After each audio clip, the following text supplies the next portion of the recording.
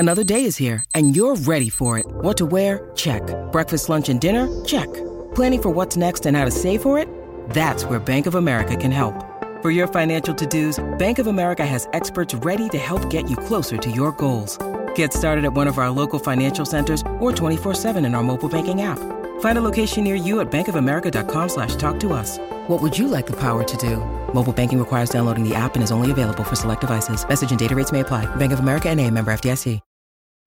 Families have a lot going on. Let Ollie help manage the mental load with new cognitive help supplements for everyone 4 and up, like delicious Lolly Focus Pops or Lolly Mellow Pops for kids. And for parents, try 3 new Brainy Chews to help you focus, chill out, or get energized. Find these cognitive health buddies for the whole fam at ollie.com. That's OLLY.com. These statements have not been evaluated by the Food and Drug Administration. This product is not intended to diagnose, treat, cure, or prevent any disease.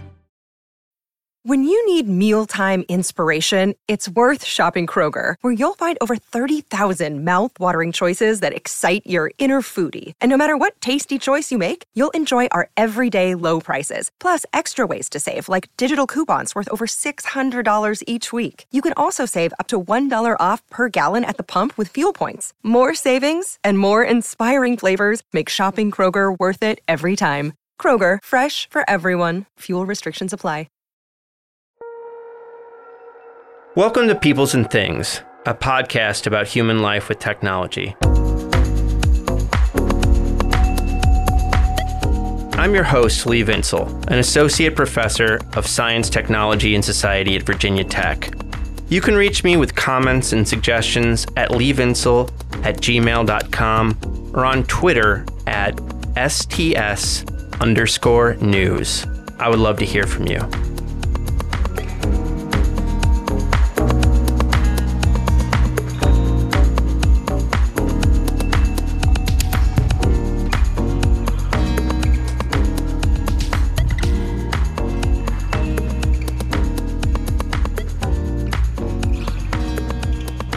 Hey everybody, how's it going? You know, earlier this year, we put out a survey so our listeners could tell us what topics interested them most, and we wanted to report back what we heard. So we thought we'd go ahead and outline them, counting down the top 6 to the number 1 most popular topic among Peoples and Things listeners. It probably makes more sense to do a top 5, but number 6 is so good, I couldn't help but share it. The 6th most popular topic with Peoples and Things listeners, mills. Everything to do with mills. Lumber mills, grist mills, wind mills, water-driven mills. You people are crazy about mills. And believe me, I get it. In fact, I believe that there has not been nearly enough mill content on this podcast. I promise you we're going to work on that. All right, number 5, criticizing immoral, stupid, and absurd actions by technology firms, perhaps especially those in Silicon Valley. Sure. Yep. You know, I think if we gave this survey a few years ago, this one would have been way higher on the list. But, you know, picking on these companies is so easy and has gotten kind of boring. And it's not what the cool kids are doing anymore. Cool kids aren't talking about big tech or whatever anymore. They're into things like mills and grocery stores. 2 very hot topics right now. Okay, the 4th most popular technology topic with Peoples and Things listeners is making fun of ridiculous trends in science and technology studies like anticipatory governance and socio-technical imaginaries. Totally. It's a little niche and inside baseball, but really, I think the only moral option available to us is to cast the cantrip vicious mockery on these stupid trends. It's not like you're going to rationally talk people out of them. So yeah, I agree. All right, we're getting up there. Drum roll. Number 3, maintenance and repair. Obviously. What more do you really have to say? That's why we are friends. The 2nd most popular topic on technology with Peoples and Things listeners is standards and standardization. My God, yes. Can someone write me a hymn to standardization? This is why we need each other. We're a community. Whether it's screw threads or Wi-Fi or tailpipe emission standards or like how plumbing pieces fit together just so nicely. Is there anything more holy and interesting than standards? Whew. But let me just say, fuck Bluetooth. I mean, has there ever been a worse communication standard in human history? Just God damn, blow it to hell. Okay, here we are, folks. Number one, the big one, the most popular technology topic for Peoples and Things listeners, bureaucracy. Bureaucracy. The great pleasures and tortures of bureaucracy. Again, I'm with you. The rise of organizational culture has defined modernity more than anything else, I believe, and yet it has also created so many, many hells of mediocrity and mind-breaking red tape. It's the best and it's the worst, which means it is also deeply, deeply fascinating. Now, if you feel that way, well, I am very glad to introduce you to today's guest, Aaron Gordon, a senior writer for Motherboard, Vice's tech and science website. Aaron lives in New York with his wife, Rosemary, and their cat, Harriet, who is an extremely high-performing cat, one of the cattiest cats who has ever catted. I mean, just the owl-like looks of condescension and disdain she gives alone would be enough to put her in the Cat Hall of Fame. I used an article Aaron co-wrote with his colleague Janice Rose titled "The Least Safe Day: Rollout of Gun-Detecting AI Scanners in Schools Has Been a Cluster," email shows, simply as an excuse to bring him on the podcast. It's a very interesting story about technology hype around AI and how new technologies so often underperform it. But really, I just want you to meet Aaron Gordon, whose work I think you should be following. We talk about his transition from being a sports reporter to being someone who writes about infrastructure, maintenance, and you got it, bureaucracy. We talk about his work on the U.S. Postal Service, of all things, bureaucracy. And we also talk about problems around electric vehicles, which is a frequent topic of conversation of ours. I hope you enjoy this chat. You should follow Aaron's stuff, and you should get excited.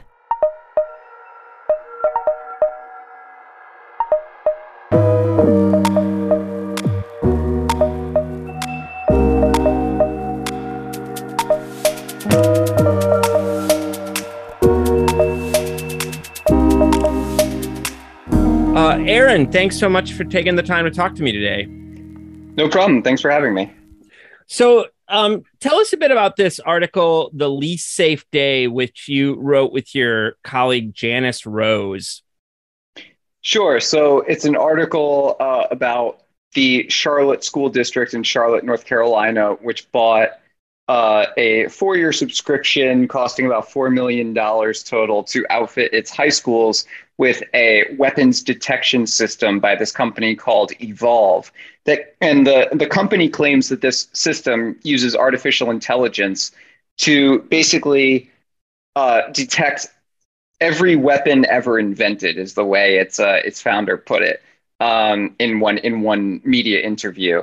And it basically, the company is very aggressive in saying that it is not a metal detector, even though, like in actuality, it is very much a metal detector that combines software with metal detection to try and use some kind of algorithm to interpret whether a weapon is or whether an object is actually a weapon or a harmless metal item. But it still uses metal detection. So, and the promise of this company, and there are other companies like it too, is that it can do security screenings at high volume sites like schools or sporting events or hospitals or museums or things like that. much quicker and more efficiently than traditional metal detector screenings. Yeah. But one thing that is kind of an open question about these technologies is how well they work. And as anyone who has ever been through in a metal detector knows, they have different settings and they're very sensitive. They can either be very sensitive, in which case, like any metal item, like a belt buckle, will set it off and then you have to get wanded, or they can be set very weakly, in which case they're just and like you can go through in most normal items, but like if you're holding a very large, high-powered rifle, it would probably set the machine off. And so Right. like what each metal detector operator has to choose is like how sensitive they want their system to be based on what they think their threat model is. This is a known trade-off with metal detectors.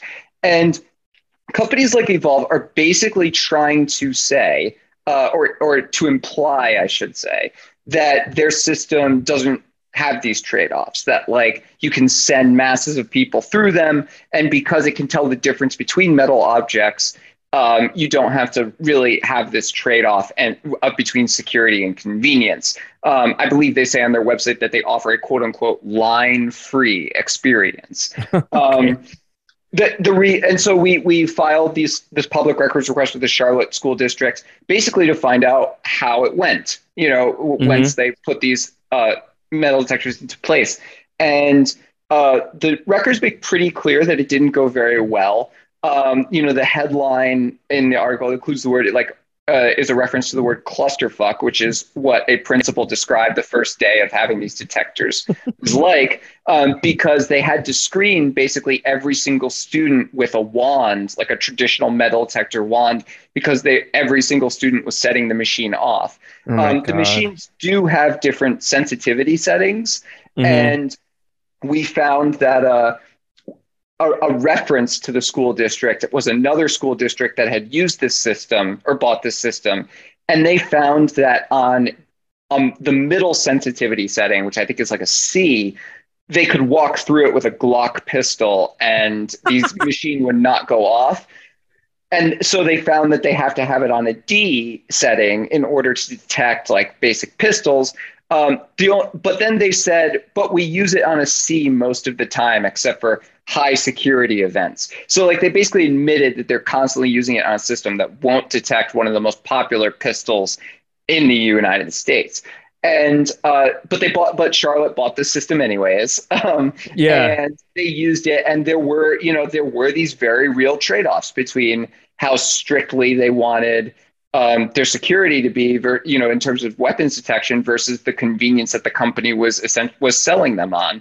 And one of the biggest problems is that the system is set off very easily by Chromebooks because of the design of the hinges. Like if you squint, looks a lot like a gun.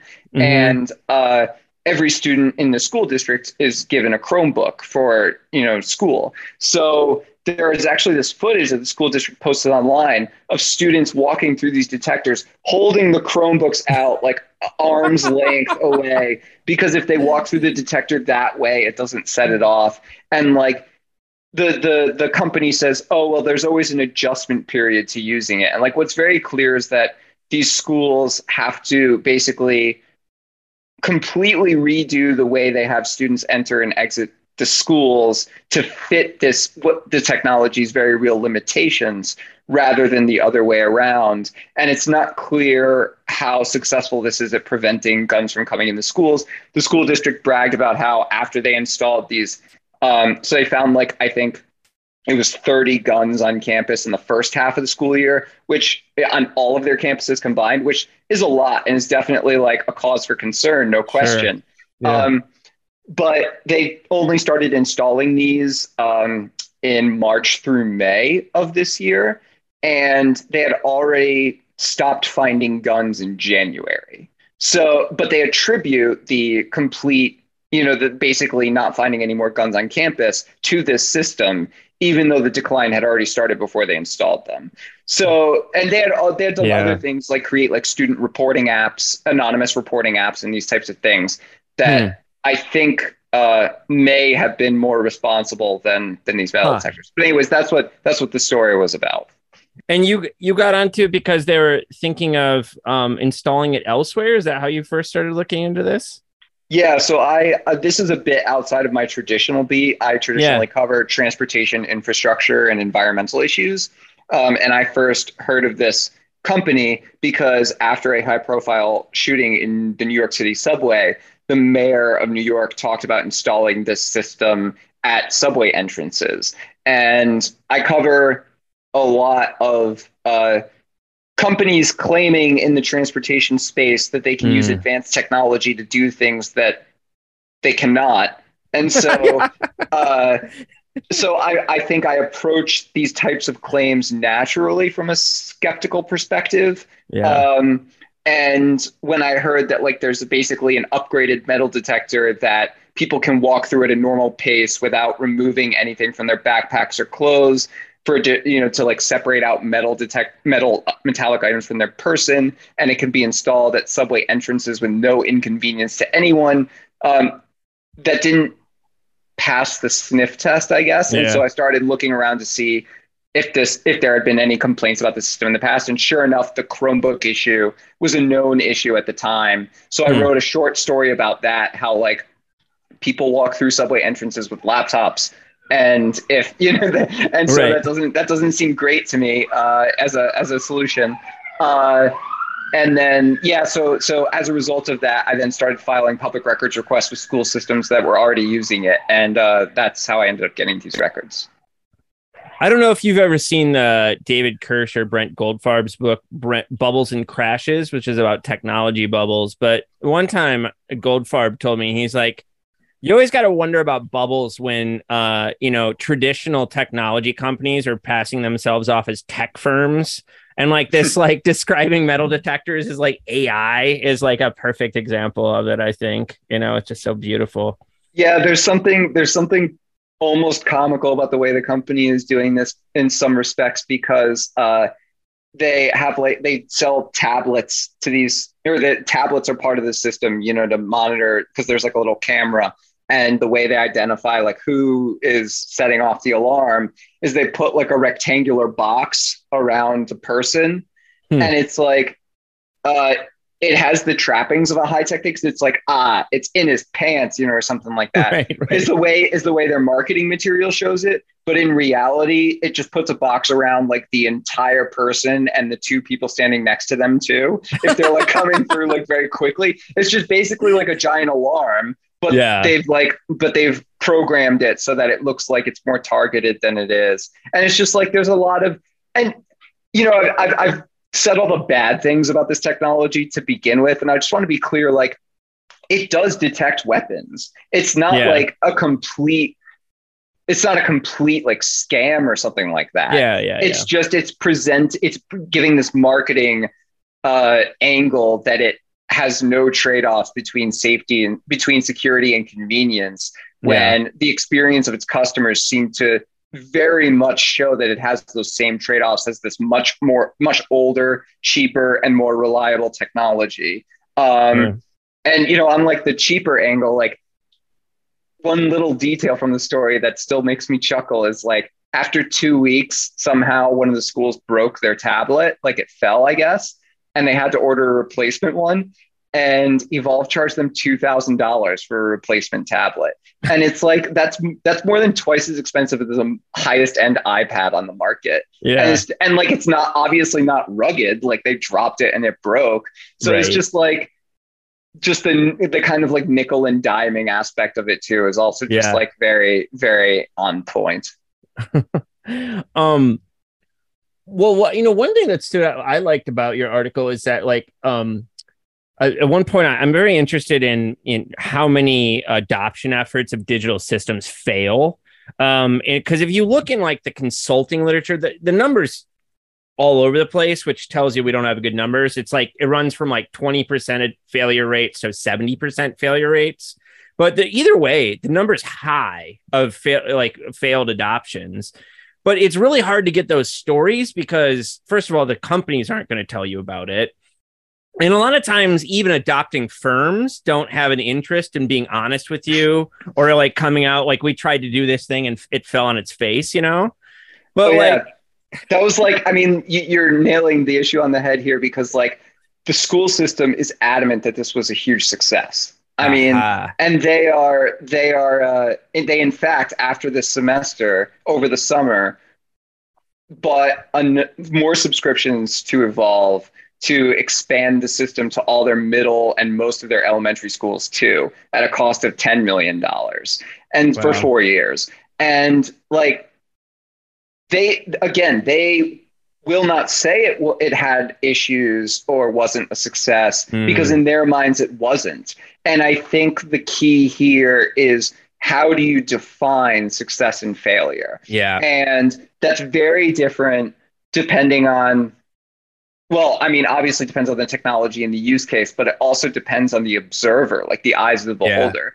And Right. one thing that was clear from these emails, and I very much sympathize with the school district on this front, is, I had email, like, this covered the period after the Uvalde shooting, or during and after the Uvalde shooting. Uh-huh. And immediately after the shooting, even though that occurred like, thousands of miles away from the school district, parents were emailing the school district being like, this is a terrifying time to send kids to school. Like, what are you doing to keep them safe? Yeah.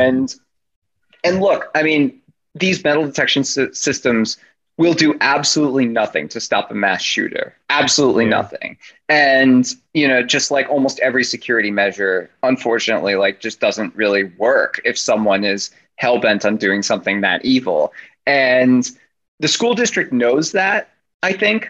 Like, it was from the emails. Like, I mean, one of the school board, like the executive director of the school board, I believe it was, responded to one of these parent emails and said explicitly, like, nothing that we're doing is going to stop this if someone walks up to the school, with a school with a gun.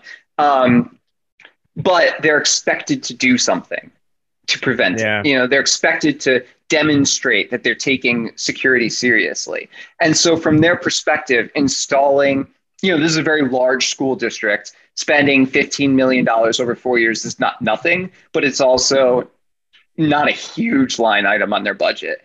And if that makes parents and students feel better about coming to school every day, then it's absolutely worth the money for them. So again, Yeah. how do you define success or failure, I think, is like a very tricky question, Yeah. especially when it comes to security, where so much of it is about like how people feel. Yeah. That's something that comes up a lot when I cover safety on public transportation, which is something that I've written about a few times. And it's like, that's almost all perception, and like Mhm. almost all the expenditure that the government takes to about security and safety on the subway, for example, is like mostly about making people feel better. They even like pretty much explicitly said that when they announced this week that they're installing security cameras in every single subway car. They're like, this isn't going to stop anyone from doing something bad. It's just to make everyone feel better so that they'll come back to Yeah. work, so like, Right. so yeah, success or failure, it's very much Yeah. in the eye of the beholder. Yeah. One of my doctoral students is doing his dissertation on basically the adoption of large software systems at universities, and like that's part of what he's looking into, because like success or failure is always like depends on where you're sitting in the thing. And to your point about like administrators at the top of a bureaucracy like a large school district, they're always going to say it's a success, unless it's like such an obvious failure that you can't get out of it. So There's another interesting example there. I'll just mention briefly, which is during the pandemic, there was a huge rush for temperature detection systems. I don't know if you remember this. It was like cameras that could tell if people had fevers, not the thermometers that they put to your forehead, but like security cameras, basically, that could detect people's temperature from afar.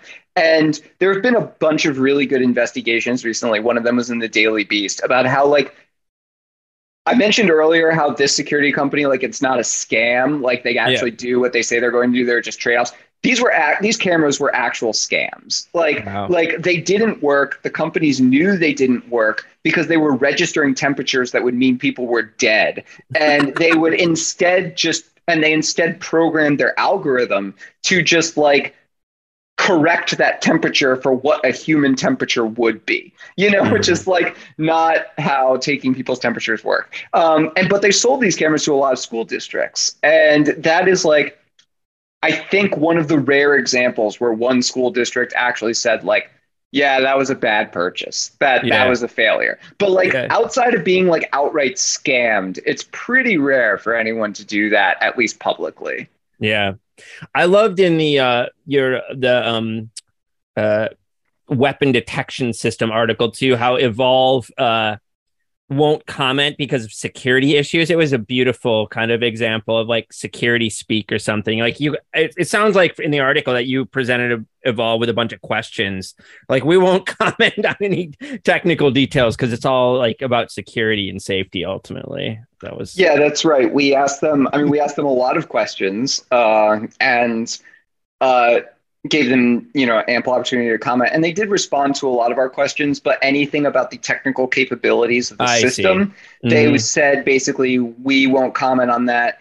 And they also urged us not to report on the Oh, sensitivity that's what it was. settings Yeah, yeah. because, and they said by doing so, we would be putting students in danger, which is a not terribly unusual claim in the security industry. It's kind of related to the whole like if you talk about if you expose the government for doing something bad, then you're a traitor type of Right, logic, which is right. like if you expose because like again, so much of it comes back down to perception. And right now, people perceive this system as working. And if you do anything to suggest that maybe the system isn't working as intended, then you're, by their logic, making people unsafe because people know their system isn't working, which is at the very least a clever argument. I will give them that. I personally, as a reporter, like we don't subscribe to that logic. And I don't Yeah, think a lot of people would, to be perfectly frank, when it comes to a private security company that uses taxpayer dollars to, yeah. to pay for its system. But yeah, that is something you get like, in that case, like what's the difference between having an actual algorithm and just putting up like a wooden box that people have to walk Right. through and a tablet that someone stares at and just being like, Yeah, yeah, the system works. Like at what point, obviously there's a point at which it becomes fraud. And like right. to be perfectly clear, I'm not accusing Evolve of doing anything like that, but I'm just saying like reporting on how a system works is just like the basic job of a Yeah. free press. So it's like Right. it was pretty ridiculous. Yeah, they sure did it. They sure did. So how'd you get into journalism, man? You started as a sports reporter, is that right? Yeah, that's right. So I did not study journalism in school at all. I went to college for philosophy and history, and I didn't know or think about becoming a journalist at all while I was in college. I actually wrote my very first like article, if you were, on the day that our graduation ceremony was happening, which I skipped Huh. to go to the beach instead. Um, and a friend who was into journalism got like this internship job where he was editing at this website whose name I can't remember. That was like part of this massive online publications that popped up in the late 2000s as every entrepreneur thought like this was the easy way to make lots of money because Mm, you could just write a popular article and lots of people would see the ads on it if it went viral and then you would be rich, right. was the logic. And so all they had to do was find lots of people to write stuff for free. And it turns out college graduates looking to get into journalism were a Right. vibrant market. So yeah, my friend was like, I just need people to write, like, do you want to write something for me? I was like, sure, I'll write something stupid for you. And it turned out that I actually really enjoyed doing it. So I worked a completely unrelated job, like just a 9 to 5 to pay the bills for the first couple of years out of college and did sports reporting in my spare time, essentially.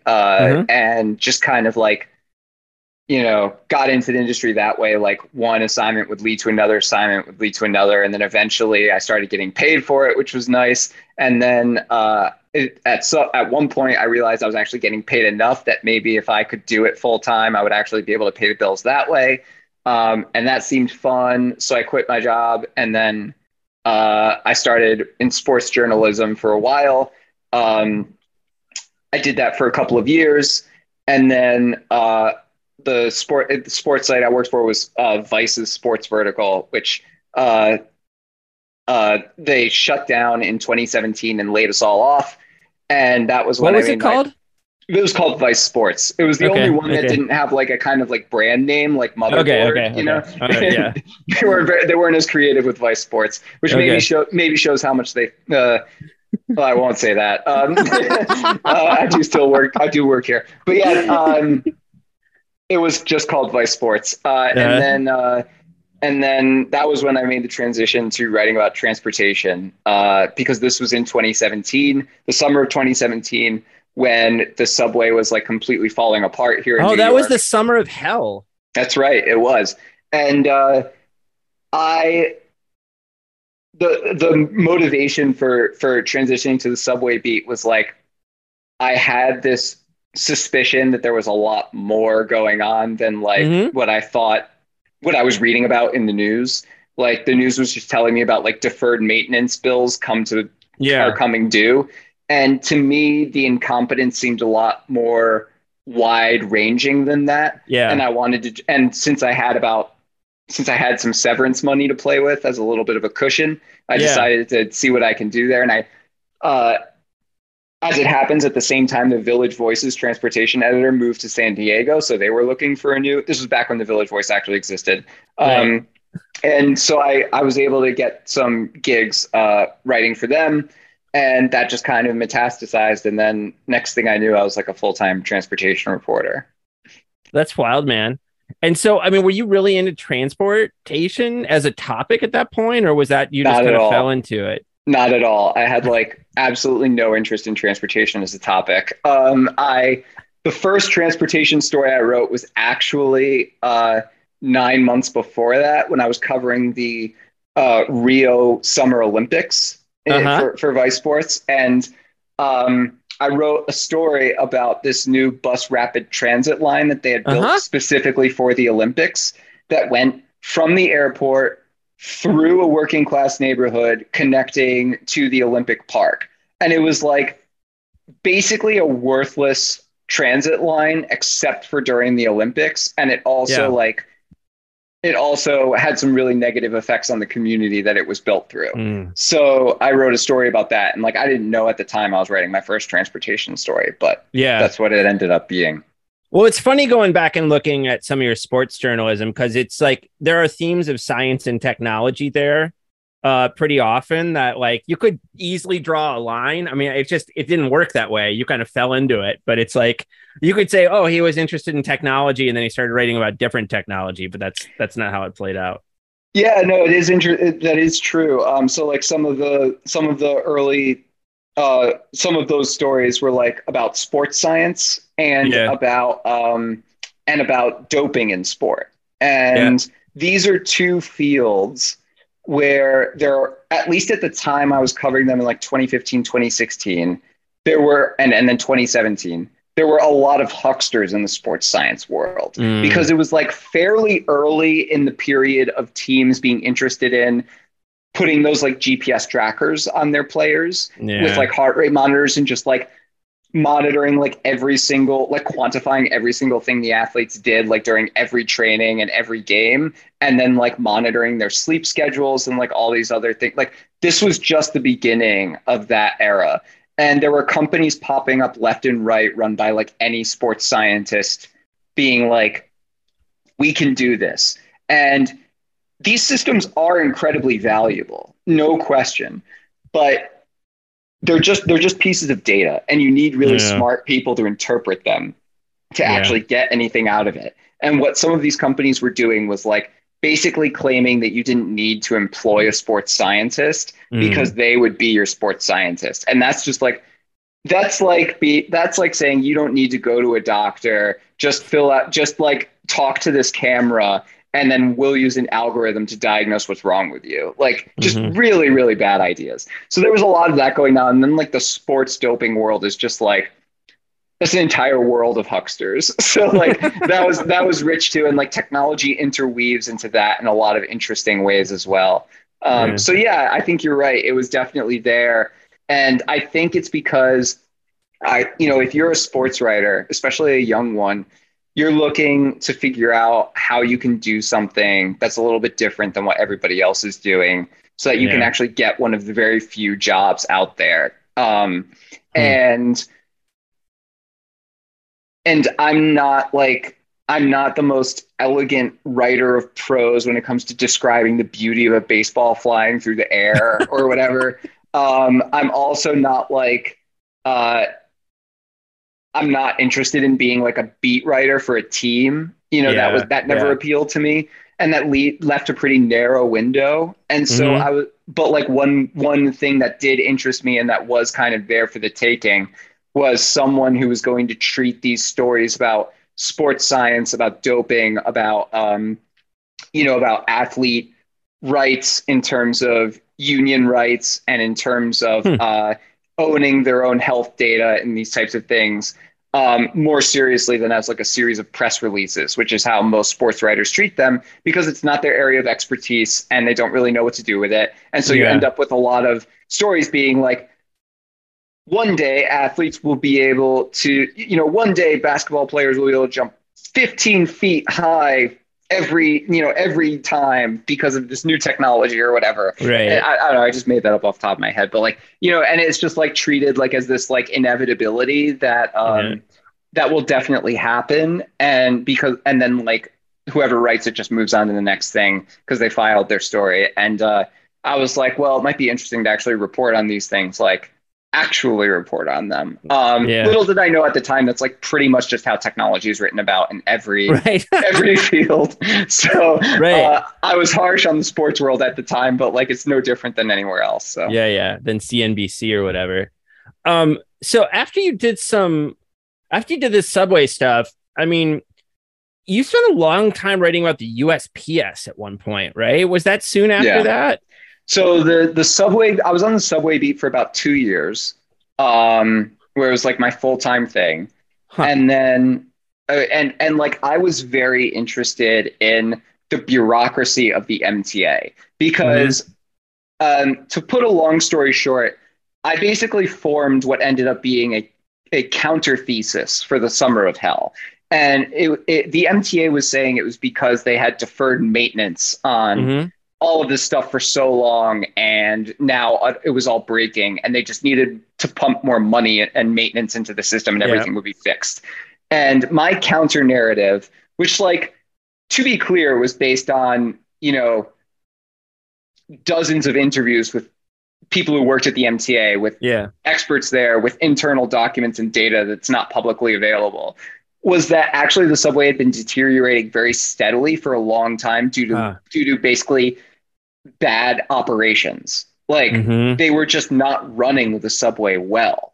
And it was this lack of focus of attention to like, to put it in a very short sentence, the traffic signals in the Subway were broken. And so if you imagine like what would happen to our roads if all the traffic signals were broken, everything would be gridlocked. It would run a lot slower. Things would break off and there would be lots of crashes. Fortunately, there weren't lots of crashes, but like, it had a similar analogous effect down there. And like, if the traffic signals are broken, sure, it could be that all the traffic signals are just super, super old and like we just need to replace them and everything would be fine. Or it could be that like, every couple of years you have to go out there and change the light bulb and nobody did. And it turns out that the explanation for what was going on with the MTA, at least in my reporting, was it was much closer to the latter, that like there were lots of things they could do to run it efficiently without spending billions of dollars on this maintenance, on this deferred maintenance catch-up program. And so that was like basically the gist of it. And so during that whole process, I became very, very interested in the nature in which bureaucracies become dysfunctional and what leads to that and how it can be fixed. And you asked about the USPS, and I promise this relates, because I ended up coming to work for Motherboard in 2020. And in the summer of 2020, I wrote a story about how, again, based on public records request, I got these engineering reports from the USPS about why hundreds of their delivery trucks spontaneously combust, essentially, like just catch on fire for no apparent reason. I forgot about this. Yeah. And the upshot is it's because they're extremely old and they're like trying to, like a lot of them were bought in the 80s and they're trying to like, in many cases, literally duct tape them together or like fix old trucks with the carcasses of other old trucks. And, it's just like they're doing the best they can to kind of paste these things together while they're trying to buy new ones, essentially. And after I did that story, I heard from like what was probably dozens of postal workers who were like, you think the trucks are bad. You should hear about like this other, problem we have with USPS. And it just like immediately became clear to me that like this was another horrendously broken bureaucracy. Yeah. And, in the same mold. And as an aside, both happen to be these weird quasi-public authorities that are like kind of in the government, but also kind of not the government, because they were both founded in the 60s and 70s when the US had this obsession with like making every government entity function more like a business, because obviously the corporation is the ideal version of human organization. Yes, but so it was just like I recognized it immediately. And this was the summer of 2020. There was a big election coming up. We were in the middle of a pandemic, and the USPS was going to play an absolutely pivotal role in this election in delivering ballots. And as I'm sure everyone will remember, there was like a ton of angst over like whether the USPS would actually be able to deliver the ballots, whether Louis DeJoy was like a Trump rogue who would like harvest the ballots in his basement, just like whatever conspiracy theory was getting. So like, at that point, I went to my editors and I was like, I think the USPS is going to be a really big story. I think if I get out on it now, we'll have like a leg up on everyone else who's scrambling to understand the place come November. And they agreed. And so I did this like basically 6-month project writing stories about the USPS, how this like beloved American institution became also like the object of scorn for inefficiency and waste, and how it's kind of like this larger not metaphor because it's real, but like example of American institutions not getting the support they need in order to function properly, which then creates like a negative feedback loop where people don't want to invest in it properly because it doesn't work anyways. So why should we throw good money after bad? Yeah. And the institutions just kind of crumble as a result. And then when you actually need them, they're, in many cases, not there to function properly. Now, as it happens, the USPS handled the election quite well. And this is because despite everything, the USPS actually does still do its job for the most part. And there are lots of reasons for that, but I don't have to get into it right now. Well, to say that, I mean, why do you think it still does its job, even though it's like got all these countervailing forces? Well, it's kind of like the subway in that, one of the things that fascinated me about the subway is like it's one of the few things that every New Yorker knows has to work in order for the city to function. Like even people who hate the subway and never ride it for their own personal reasons generally don't want the government to stop spending any money on the subway and just say, fuck it, screw the subway. Like they want other people to take the subway, just they don't want to take it. Right. And it's like the one thing every New Yorker can agree on. And so the subway, it goes through these cycles where nobody pays attention to it because it works well enough. And then it develops these problems over time. Then there's a huge push to fix it. And that gets it more or less back on its feet. And then another 10 or 20 years go by, and then the cycle repeats. And the USPS is a very similar institution, but it works on a different time cycle. And the last time people were paying a lot of attention to the USPS was in the early 70s when there was this huge strike. It was actually the largest wildcat strike in US history. I think it was in 1970, where the workers basically shut down the post office more or less for a couple of weeks because their working conditions were horrendous. And that was when the USPS was created and spun out of the Postal Department, which was then a cabinet office. And the idea was that it would be it was that it would support itself financially. Now, that's never actually happened. That's like a complete fiction. But basically, the post office is able to continue functioning well enough for most people's purposes, because every time it gets close enough to not functioning, people pay just enough attention to it to get it functioning again, well enough that then they can stop paying attention to it again. Yeah. And I think 2020 was another step in that cycle. Actually, this year, Congress passed a really important law to help it financially that didn't get much attention. But it was like probably one of the purest examples of Congress just coming together on a bipartisan basis and passing like an actually effective law that did something good. Now, granted, this was to make up for the fact that in 2003, it passed a very bad law on a bipartisan basis that totally ruined the USPS's finances. So it was like to correct a mistake rather than, do something good. But anyways, so, now we're in that cycle again. And I think, in another decade or two, we'll be back to talking about how the USPS is completely broken and needs all this major work. But like for now, it works well enough. Ryan Reynolds here from Mint Mobile. With the price of just about everything going up during inflation, we thought we'd bring our prices down. So to help us, we brought in a reverse auctioneer, which is apparently a thing.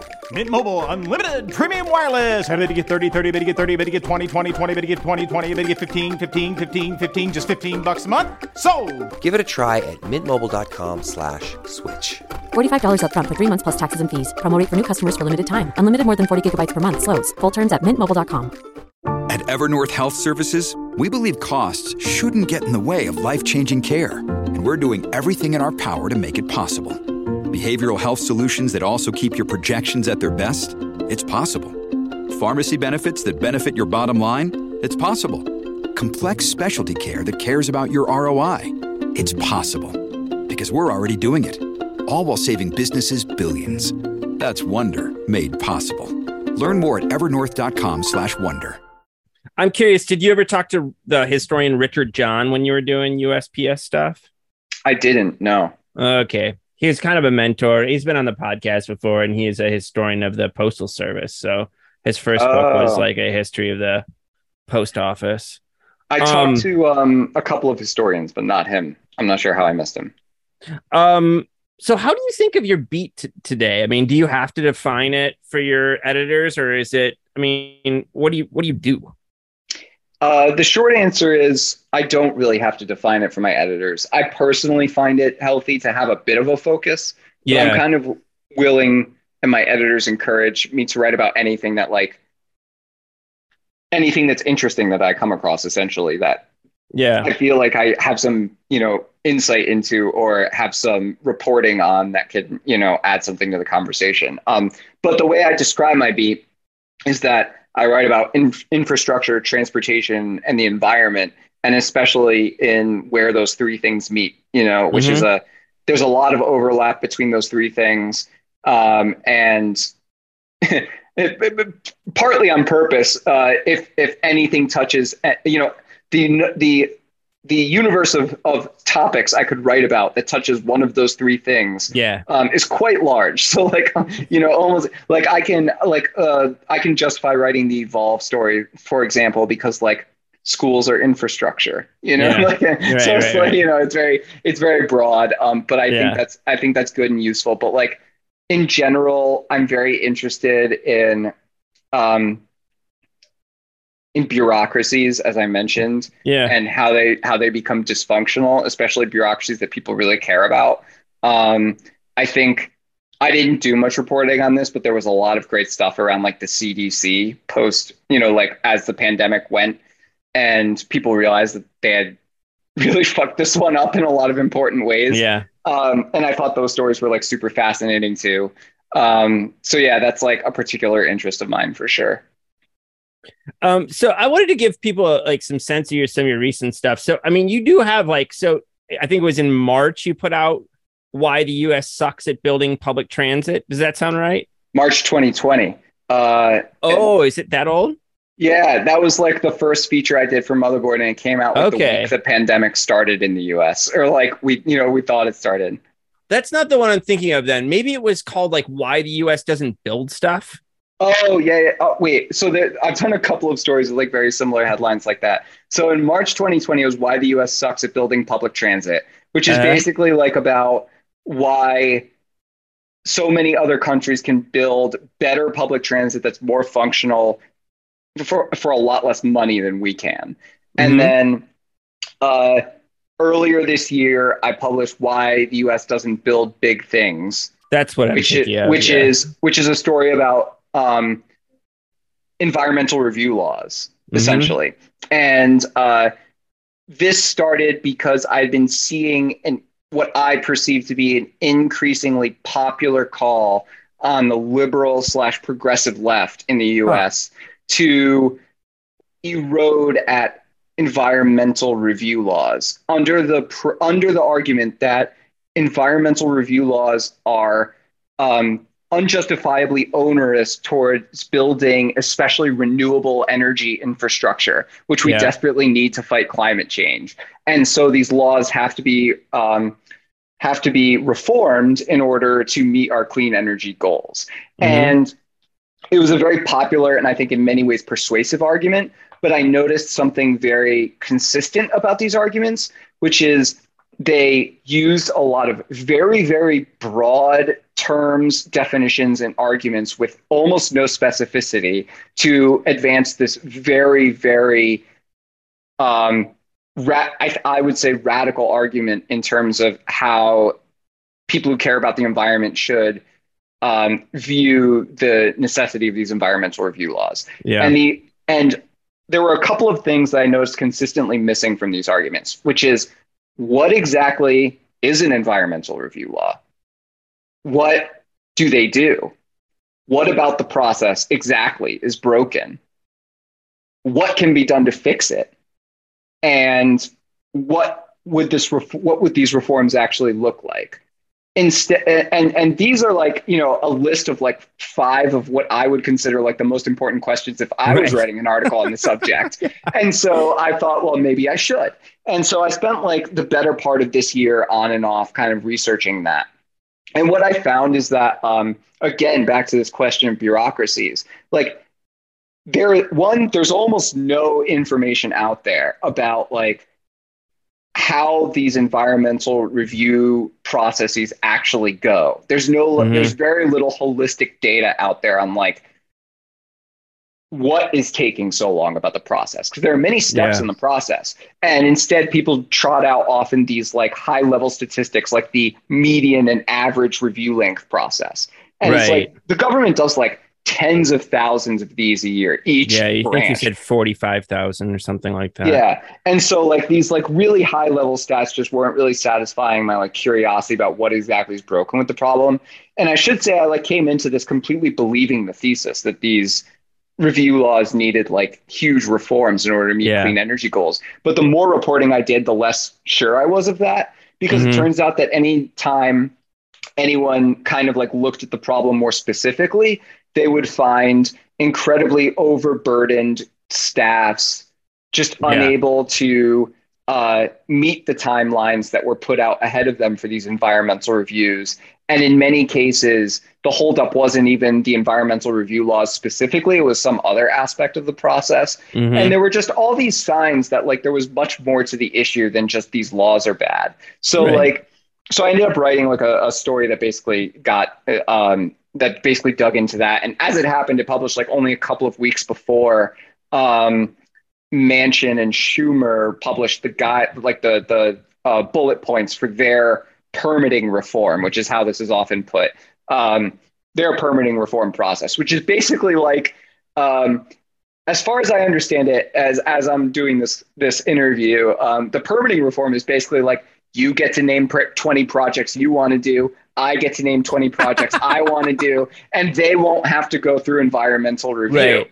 And it's like, well, that's not reform. That's just gutting. Like that's just saying Right. like it. It's very bizarre to me. And it's like a friend of mine I have who works at the Urban Institute, Yona Freemark, has put this very well, I think, which is like there's a huge risk here of people with their hearts in the right place who care deeply about the environment thinking that caring about the environment means caring about emissions and forgetting about the whole ecology aspect of environmentalism. It's true. And I think that's, like, he told me this after the story, which, like, man, I would have loved to include a line like that in the story, but instead I just get to talk about it afterwards. But he's exactly right. Like that's just exactly the dynamic at play in a lot of cases. And one of the interesting things I found in the story was, like, as I was doing the research, like, all of these examples where the environmental review laws absolutely did exactly what they were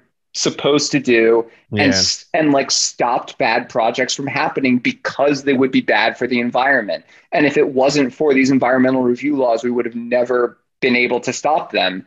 And it's just like, and I'm not even using like a judgment call here on saying they were bad for the environment. Like, I mean, like, objectively bad for the environment. And but the thing is, nobody, they're not widely known because they never happened. Yeah. And the bad things that don't happen disappear from history very, very quickly. And so that was like another thing that I learned from doing that story too. So one thing that you and I have talked a lot about is our culture's fixation on electric vehicles as kind of like a solution to climate change. So what you've written a lot about EVs and batteries and fast chargers. I mean, it's transportation, but what drives your thinking or interest about EV stuff? Well, first of all, I don't really think you can be a transportation reporter right now and not have a very keen understanding of electric vehicles. It is the biggest topic in American transportation. It's the most important topic in American transportation. And it's important not just because of the things it will do, but also because of the things it won't do. And I think, so my interest largely stems from this kind of like professional obligation to understand it on a very detailed level. And what I find is that, my kind of where I've landed on electric vehicles is kind of like in the middle of the people who think it will save the world versus the people who think electric vehicles are basically no better for the environment than gas cars. And I think any reputable kind of expert on the subject who has looked at the numbers has concluded that the transition to electric vehicles from gas cars is like an absolute necessity from a climate perspective, but that we also need to drastically reduce our reliance on vehicles for our transportation needs. And we also have to pay attention to the efficiency of electric vehicles as well. There's a big difference between electric vehicles and efficiency, just as there's a big difference between gas cars on efficiency. Like the difference between a Hummer EV and a Tesla Model 3 in efficiency is the difference between a jacked up Ford F-350 and a Prius. So it's like, these things matter. All electric vehicles are not created equal. And it's especially important for EVs because the bigger, less efficient EVs need bigger batteries.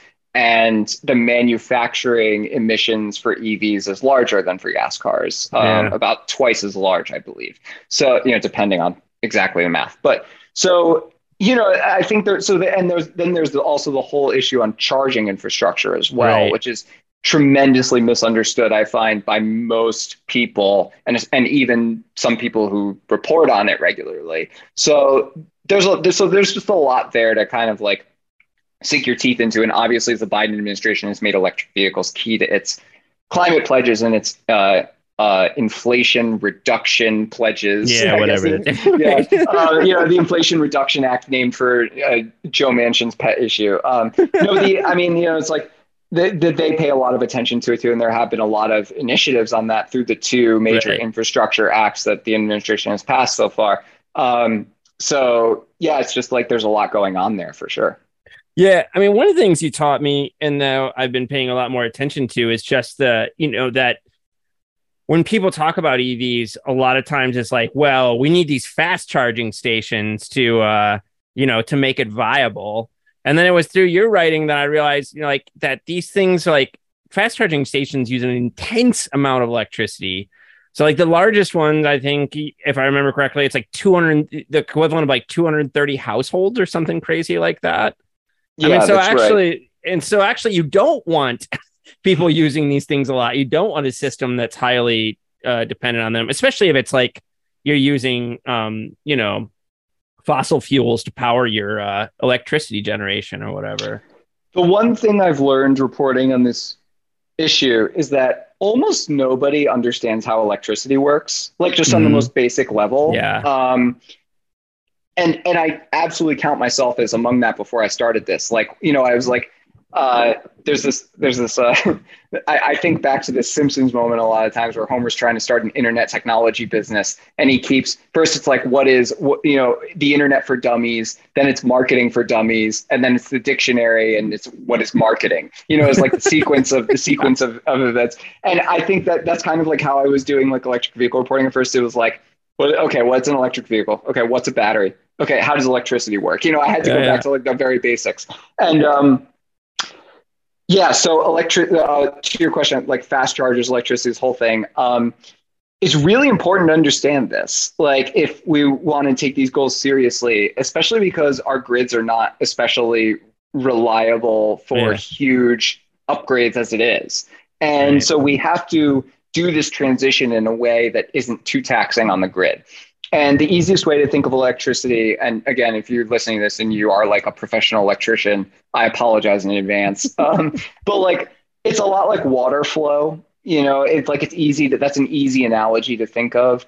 And if you charge at home, or if you charge an electric vehicle at home overnight, it is a lower amount of water flow that like the existing water system could probably handle. But going to a fast charger and wanting to fill it up in, 30 minutes or less, you're talking about opening the spigots and, having this huge demand on the system all at once, which is a lot harder to accommodate if you are running an electrical system.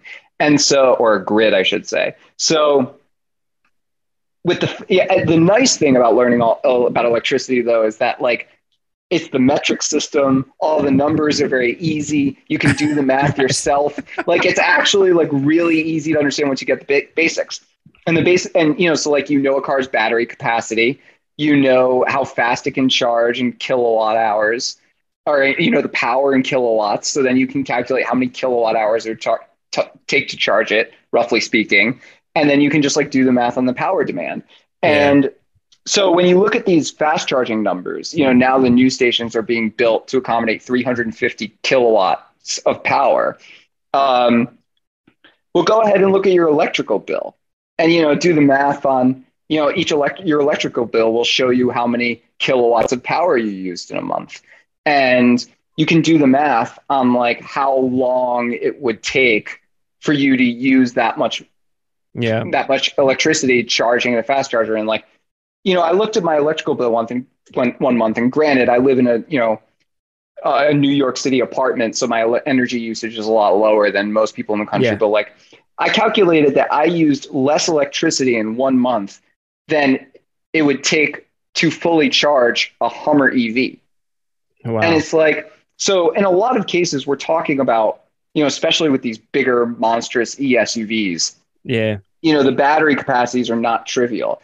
People are reporting, generally speaking, that their electricity use goes up 30 to 50% when they get an electric vehicle.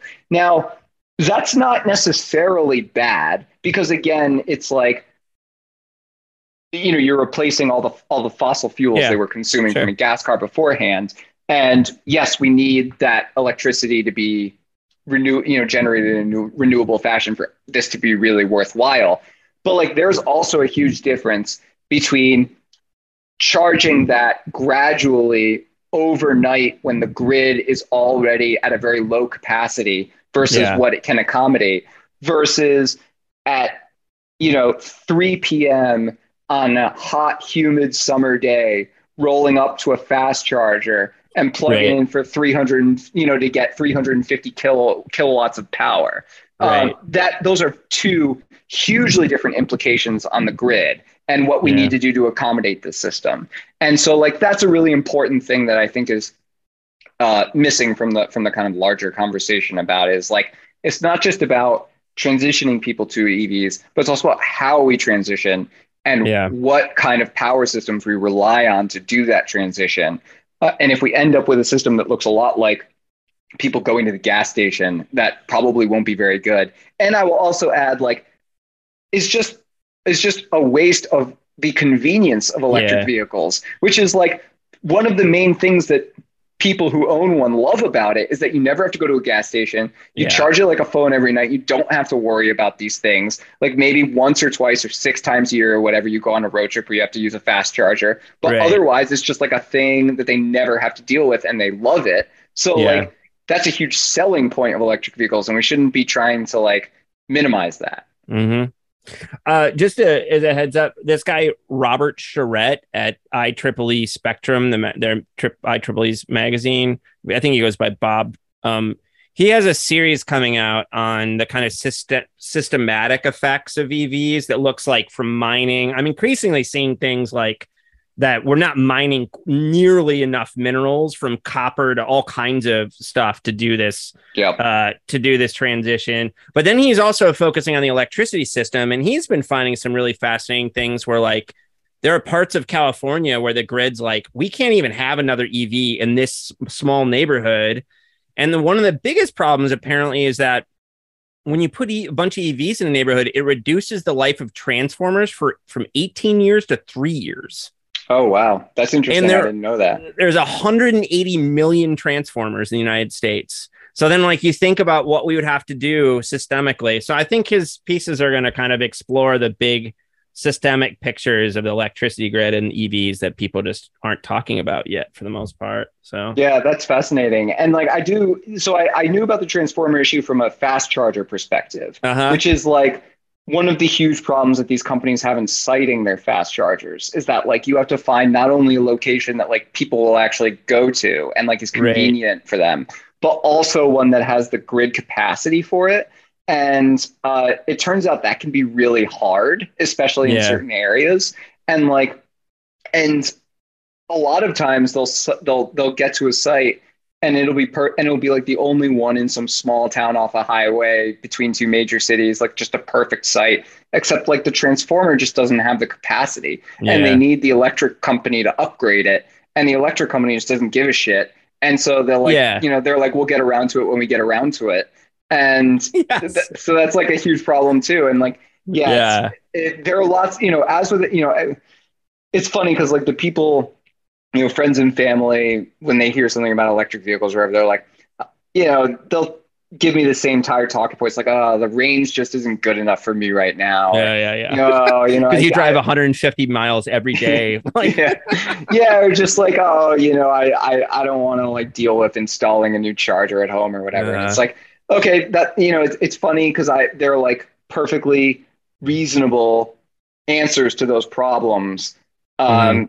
But then the problems where I think it's actually going to be a lot harder to solve are ones that are off most people's radar. Yeah, totally. And I guess that's probably how it is with most things. Yeah. I mean, what Charette and I started talking about is just, almost like, all right, it's great California says like everything's going to be EV, but really what you need with that is the passage of a massive kind of electricity system law of some sort too, whether it's subsidies or regulations or something. You've got to change that system too. It can't just be the cars.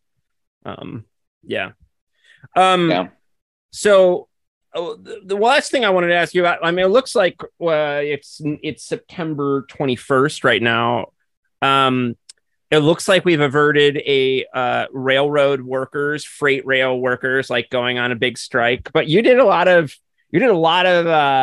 pretty intense reporting about that. Like, weren't you up all night one night, like working on that issue? It was the night before the tentative agreement was agreed. Actually, I have been working on this subject for I think like about 18 months now. Okay. And I first heard of it when I came across this YouTube video that honestly looked like a hostage video.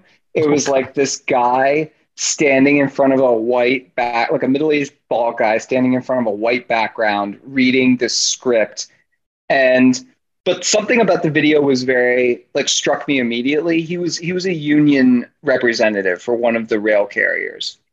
And he was basically talking about how all of the biggest freight rail companies in America were using this management philosophy called precision scheduled railroading that was slashing workforce and maintenance costs so aggressively to pay increased dividends to its shareholders that he was terrified for the safety of the nation's railways. And I think he ended the video by saying something like, if anyone is watching this, I implore you to please act now. And it was like a cry for help, basically. And the video had like 6 views. So I was like, okay, I'm number 7. I guess I better like look into this, you know? And, you know, like obviously a union would not be happy if corporate overlords are slashing headcounts, right? Sure. But there was enough in what he said that made me think there was perhaps something more to the story. Yeah. And so I did a couple of months of reporting on that and then ended up publishing a story last year about, I think it's under the headline, like it's going to end up like Boeing, because that's what I was hearing was like everyone was basically like sounding the alarm in the way that people at Boeing were sounding the alarm about the 737 Maxes. And they were saying that there's going to be a catastrophe one day of a train loaded with like petroleum or other hazardous chemicals that derails and kills a bunch of people. So I published the story, and then I've published a few intermittently since then. This year, it has mostly been about the attendance policies instituted by one of those railroads called BNSF, which is a Berkshire Hathaway company. And basically this attendance policy, the way railroad worker schedules work is very different from almost any other job on the planet. Basically, they get a call and they have to be at work in 90 minutes. And there are strict federal rules about how long they have to rest after working, but there's no rules about how long they have to be available to get that call, basically. So like when you're a doctor and you're quote unquote on call, you know, it's like you can go do something else, whatever. But like if your phone rings, you got to go to the office for a bit. For these guys, being on call is completely different, because it means not only do you go to the office for a bit, it means you lose the next like 2 to 3 days to work, because you take the train somewhere else, then you're there for 10 hours or up to 36 hours for your mandated rest period, and then you work another shift coming back to your base. And what this new attendance policy did was it reduced the number of off days, like actually off days where they were not on call, from about 75. Let me put it a slightly different way. Under the old attendance policy, they were on call for basically 75% of their lives, not just waking lives, but their lives. Under their new policy, it's over 90%. Holy shit. And what I was hearing from workers is like, I couldn't attend my brother's funeral. I had to cancel like an appointment to have surgery. I can't go to the doctor. I can't see my kids, you know, like just these absolutely draconian effects. And so I wrote a couple of stories on that, and I knew the contract was, and basically in the meantime, they've been trying to negotiate this new contract with the carriers, with the railroads. And the freight rail story, like that contract essentially blew up into a national story last week because the unions were threatening to go on strike, mostly over these attendance policies. And because workers are fed up, like as I think anyone can understand reading, hearing what they have to go through. And the carriers were not willing to negotiate on that issue. They were only willing to negotiate on pay and healthcare, essentially. And so the last story I wrote on that was the night before I emailed, I think I emailed over 100 freight rail workers who I had talked to over the course of the last 18 months. Wow. And I asked them emailed and called. And I asked them, what do you wish people knew about your job, basically?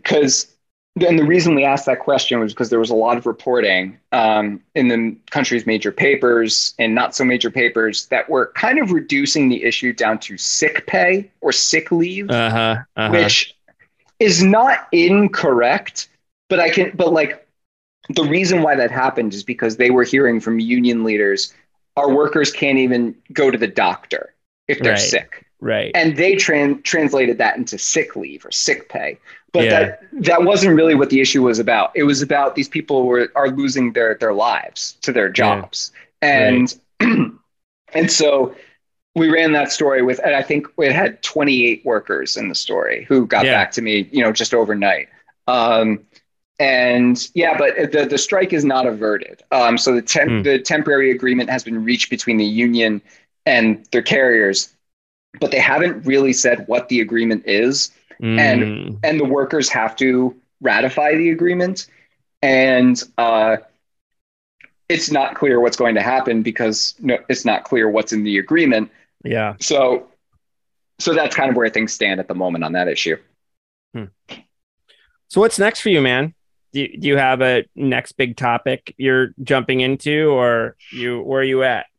No, I try and take things more or less one day at a time. I am working on a story about I could share this one because it's like, if anyone else wants to write about this, go ahead. It comes from the environmental review law story I did, where I'm looking into the process of community feedback for building infrastructure. Oh yeah, Jesus Christ! This idea. What are you going to do with that? I'm doing something very similar to what I did with the NEPA story, which is like. This comes from somewhere, a time in American history when people thought like having neighborhood busybodies weigh in on every new bike lane was a good idea. Yeah. And the question is like, where did that idea come from? What problem was it supposed to solve? And how have we gotten into this point now where I think absolutely nobody is happy with this process. Yeah. Like I've covered infrastructure for long enough now on the local, state, federal level. Like I've seen these hearings and this process play out in all different venues, yet they all go exactly the same. Everyone is fucking miserable during all of these hearings. Nobody's happy. Everyone's yelling at each other. And like nobody gets anything out of this. It's just a profound waste of everyone's time in 99% of cases. And I'm always like, whenever this isn't like the instinct that a lot of reporters have who have to cover the news all day, which is kind of why I like my job, which is like, when I see these processes that like we've just internalized and accepted despite them being like important in how badly they work or don't work, I kind of like want to figure out like why they're still here and like why we put up with them. And so that's kind of like what that story is about. And I'm like, like the NEPA story, it's going to be like an on and off thing reporting for a while, I'm sure. But maybe it'll come out within the next like year or whatever. I don't know. Man, that sounds good. I've written about those input processes around regulations, and it's a nightmare machine. I mean, does your story go back to like the Administrative Procedure Act of, like 44 or whatever it was? Is it that, or does it come from somewhere else? I'm not looking so much at feedback on regulatory changes, although I know that's totally a thing as well. And I've come across it on a bunch of my stories, but I'm looking more at the feedback process as part of infrastructure construction, which can be under environmental review laws, or it can be under state or even municipal laws. Right. But where that really comes from is the 60s and 70s. And the revolt and backlash against urban renewal and highway construction. Because there was a lot of bad stuff going on back there. I mean, you wanted those, they were tearing up black neighborhoods and stuff. So you want reform. It comes from as I also point out, like it comes from a time when like, not just were they building highways, but when people were thinking of the government, they were thinking of Vietnam, they were thinking of Watergate. They were thinking of all of these high level scandals that just obviously demonstrate an incompetent and evil government, and then all the little quote unquote urban renewal projects that they hate, and it's just like, not to mention like all the urban rioting of the 60s and the police is just like incompetent response to all of them. There were just like so many examples at the time of government just not being good at its job. And like, now it's become a NIMBY tool, basically. Is that the thought? It has become a NIMBY tool, but like it also is just an annoyance. Like It's definitely like even it not only is it a NIMBY tool, like yes, it is a NIMBY congregation, and like it is the way that there have been studies done where people study like who shows up to these meetings and who comments on them, and it's like disproportionately represented by white male Republican landowners. And so it's like, well, I'm so glad so much has changed since 1756, and it's just like, but it's problematic for a lot of reasons, because like it obviously gives voice to the people who already have the most influence and power, totally, when it was intended to do the exact opposite. But like it's also a problem in that it slows down and provides nuance to issues where there aren't that much nuance. Like, should we put a protected bike lane in this heavily dense urban area where on a road with lots of cyclists use, versus like, I'm worried where I'll park my car now, these types of things. And it's like, recently, I mean, and it gets like, it's so ridiculous, the granularity of like these things that have to go through community review. Like only last year did New York City make it so that they don't need to have a community review for putting in bike parking. Bike parking goes on the sidewalk, like next to the road it's just like, it couldn't possibly be any less of a problem for anybody. It's just like literally a problem of how often can you deploy it, and it's just like, so, but it's like only last year did it make it, and that so that you don't have to go through community review to put these things in. And it's like, there are all these jokes about what a farce this process is all around the country, to the point where like there was this great McSweeney's article a couple of years ago that was like about the representative NIMBY at a community meeting, and like it was placeless, but also it was everywhere. Everyone recognized the voice of that person. And the reason I'm writing about it is because it gets to really fundamental questions about what democracy looks like, essentially, and what people think. What people think building useful infrastructure in a democracy looks like in practice, whether that's compatible with a vision of a very productive society, or whether like the idea of participatory democracy and infrastructure fundamentally requires this extremely slow, labor intensive, and just like bad process of before anything gets built. And like, if it doesn't, how do you reconcile these two? Because like, I don't think anybody's really happy with the idea of like, screw it, just let the state DOT knock down whatever neighborhood they need again. That works great. Like nobody's arguing for that, but like, there's got to be a happy medium. And so one of the things I'm particularly interested in reporting this article is like seeing who's come up with some ideas there, because man, do we need it, Right. Well, Aaron, I love how you think about all these topics, and you have the bandwidth and freedom these days to explore it. So thanks for taking the time to talk to me today, buddy. Yeah, and thanks, Lee. Thanks for having me on. I appreciate it. And it's always good to talk to you.